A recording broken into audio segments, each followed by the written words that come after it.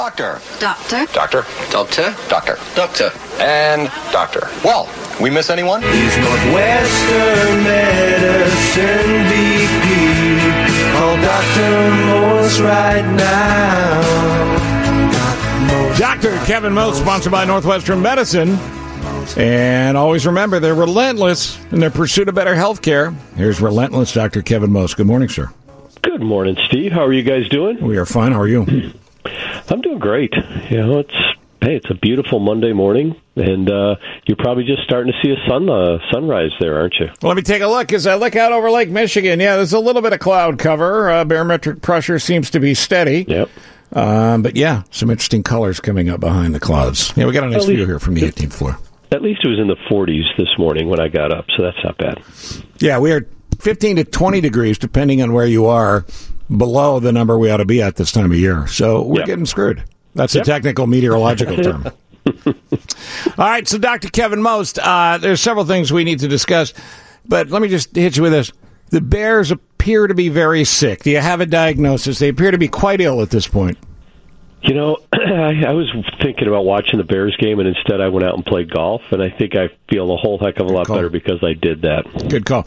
All right, so last week we talked about the fact that soda is going to kill you. The next time you have a soda, you will drop dead instantly.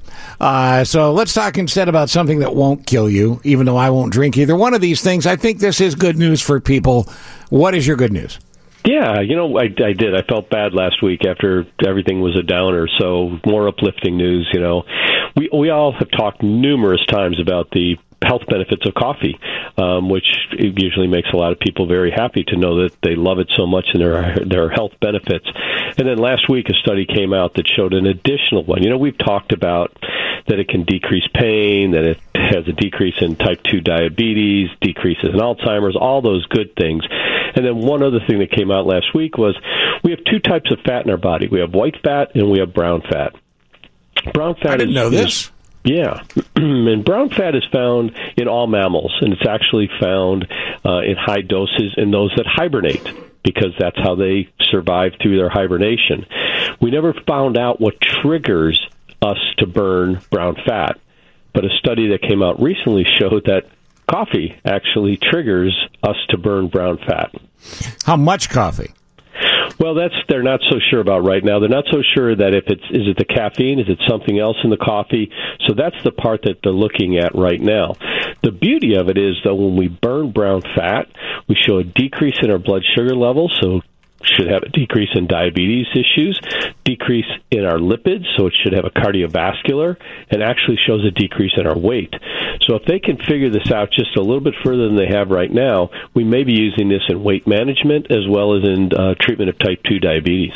But Doc, you're talking about black coffee, I'm guessing. You're not talking about the frou-frou coffee drink that I may be ordering when I go to Starbucks. Yeah, gee, sorry. It's exactly what I'm talking about. Okay. So I'm not talking about the one that's loaded with caramel and whipped cream and the more Dairy Queen coffee. Correct. Those are desserts. Those aren't coffee. Okay, so just black coffee. Not even a latte? Does a latte count? A latte would probably count, yes. Okay. Yeah. But it's a smaller percentage, obviously, of people that drink black coffee. So let's say, and I'm not a coffee drinker, so if my terminology here is wrong, jump in. A splash of cream, a teaspoon of sugar. Is that okay? Everything in moderation? Yeah. Oh, no, absolutely. That is all in moderation. This study actually is trying to figure out, you know, whether it's the caffeine in the coffee. It's not even talking about the other ingredients in there. So they're trying to figure out what. But when you look at all of the other things that we talk about, absolutely. A little bit of cream is not going to cause you to have heart disease. It appears that the protective measure of coffee, even with cream, is there. So definitely take care of that. I mean, you know, don't make it more, you know, have a splash of coffee with your milk, but definitely the 2 to 4 cups of coffee appears to be very healthy. 83% of Americans drink coffee every morning. I know. Yeah. 83%. Is that true? Yeah. I didn't know it was that. You and I are so in the minority. We are. I have about 3 to 4 cups of coffee a day, especially. But I think I will rectify the situation by ordering the Frappuccino and then also having a black, just plain cup of coffee. Yeah.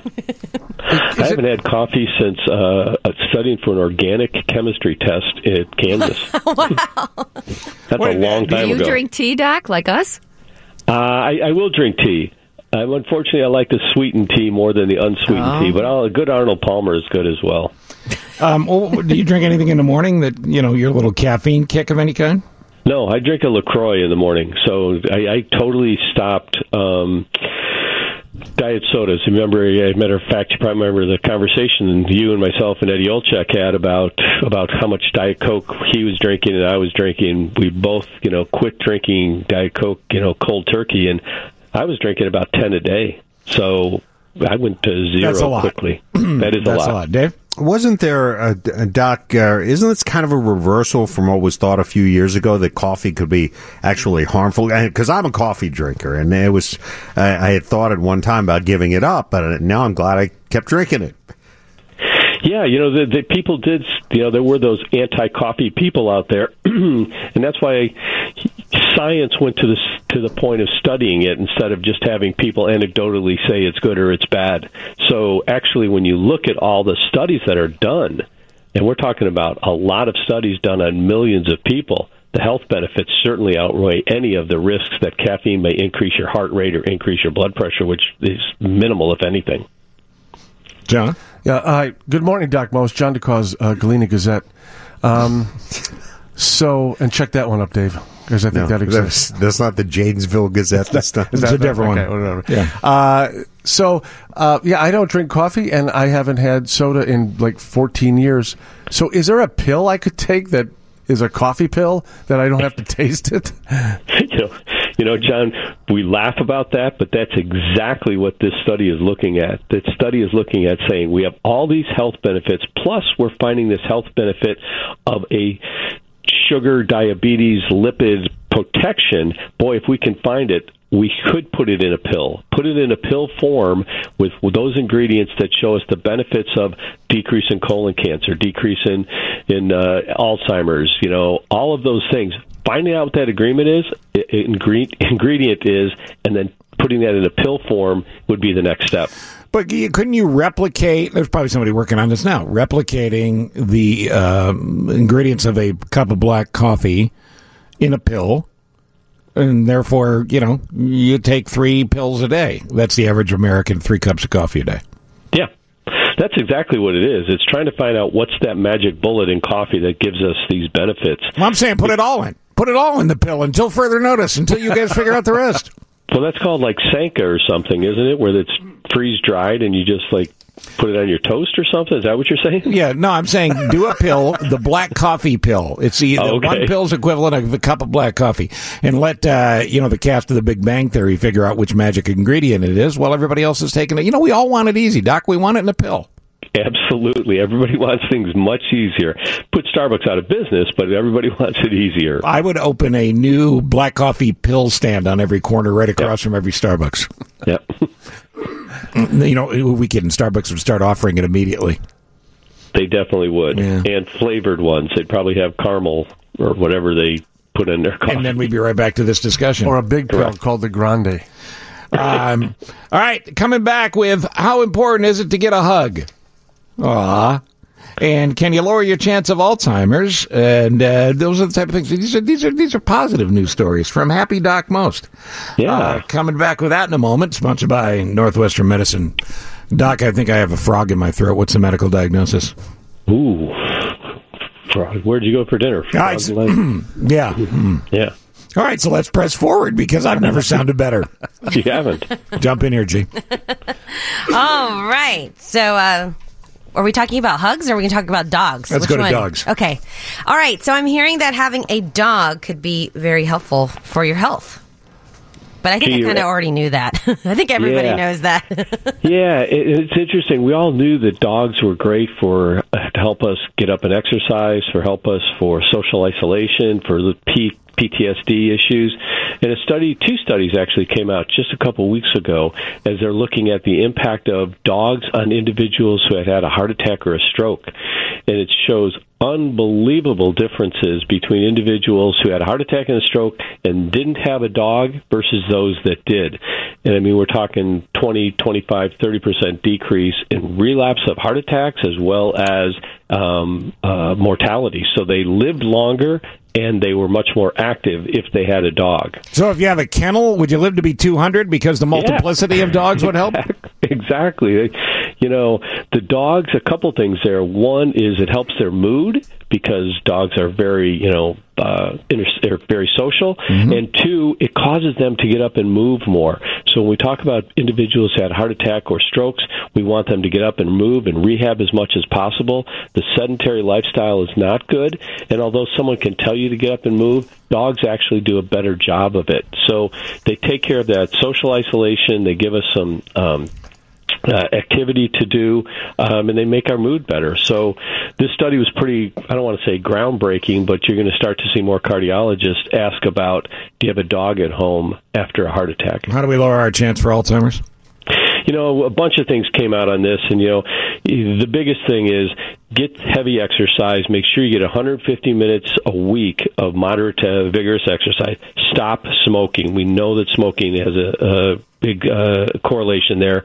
Limit yourself to one alcoholic drink. Probably one of the biggest things is challenge your mind, challenge your brain every day, whether it's doing Sudoku or whether it's doing crossword puzzles, but challenge your mind and eat a good diet. You think about those things, they're very simple, but Rush University here in Chicago just came out with this study that showed that if you did this, you'd decrease your risk of Alzheimer's by 60%. And my grandmother lived to be 101, and every day she would handwrite in like a little diary thing what the weather forecast was and whether it was right or not. Yeah. And then she would go back and look at her notes. Now, Skilling hated it. Yeah. But it was just a little example of keeping your mind active. All right, so get over here, Doc. Give me a hug. Come here, yo. The importance of a hug. Yeah, we think about hugs, from a social point of view, it's great because that warm embrace, it elevates our mood, both the individual who gives it as well as the individual who receives it. But the interesting study that came out showed that it also increases our immune system. So as we come into this season of colds and flu, I mean, Viv's got a cold right now, influenza is coming. A hug is much better than a handshake, to be honest with you. One, we're finding out that it increases our immune system, it decreases stress, lowers our blood pressure, so it's actually much better than a handshake. But during cold and flu season, be careful who you hug. Be careful, but still, if you have influenza, I'd rather give you a hug than I would give you a handshake. Chances are that you have more influenza on your hand than you do just in a quick embrace. Doc, do awkward hugs count too when they're slightly awkward? Yeah, gee, those are the ones that I had to be really careful about because you have to make sure that it's socially a good place to do a hug and to make sure that the individual receiving the hug wants it as much as you want to give it to them. John? No, what's interesting about this, and I'm going to go back here. I just realized, Doc, because I had both knees replaced last year, but my home therapy went great. They couldn't believe how well I did, but it's because I had two dogs. I had to get up constantly and let them out, and then walk back. So this is why cat owners don't benefit from this. Correct. Yeah. Yeah, cats don't care if you're better. Especially if cats are acting like jerks. So. And if you were the CEO of McDonald's, should you hug people, or probably not for a few days? Yeah, probably not for a few days, if possible. Yeah. All right. But you know what? One of the other big studies on hugging comes out of all our neonatal intensive care units where we have all these premature babies. So, I mean, I'll tell you, if you want a good second job, we have professional huggers up there. We have professional cuddlers that take these kids out of these little bassinets and just hold them and rock in a chair with them. And it's been shown that they grow more rapidly and will get out of the NICU much quicker if they have that opportunity. I do that with Dave every day after the show. Yeah, and it does help. I hold him and rock him. Brian. Hey, good morning. What do you got? I got a link to all your topics, which is kind of crazy. But, my wife is doing great now, but she had rectal cancer the last few years, gone through chemo and surgery and reversal and all that. Great doctors out of Illinois Cancer Institute, Sobel and Pinchot at Northwestern and Moedine. But the link to the dog, my German Shepherd, she had passed out a couple times after chemo due to dehydration, probably saved her life twice. So I said, well, give your dog a hug. So, but well, God bless him. Yeah, so, I mean, she's doing great, and so's the dog. So. Hey, Brian, that's great news, man. Good for you. And go hug your wife, and thanks for calling. I appreciate you listening. Well, Doc, you've done good things here, and we will post the notes with the podcast, regardless of how Vivian feels. And that way you'll be able to see all the stuff, including a couple things we didn't even have time to get to. But, this is all good news that you've brought us this morning. I don't want this every week, Doc, but this week... I just had to. I had to come back with some uplifting ones. Joe told me, hey, if they're not uplifting, I'm not talking to you. So, Well, when we think uplifting, we think Joe. That's right. We got to get to the news, Doc. Thank you. You got it. Take care, you guys. Sponsored by Northwestern Medicine, and the Northwestern Medicine Newsroom is where Steve will be next.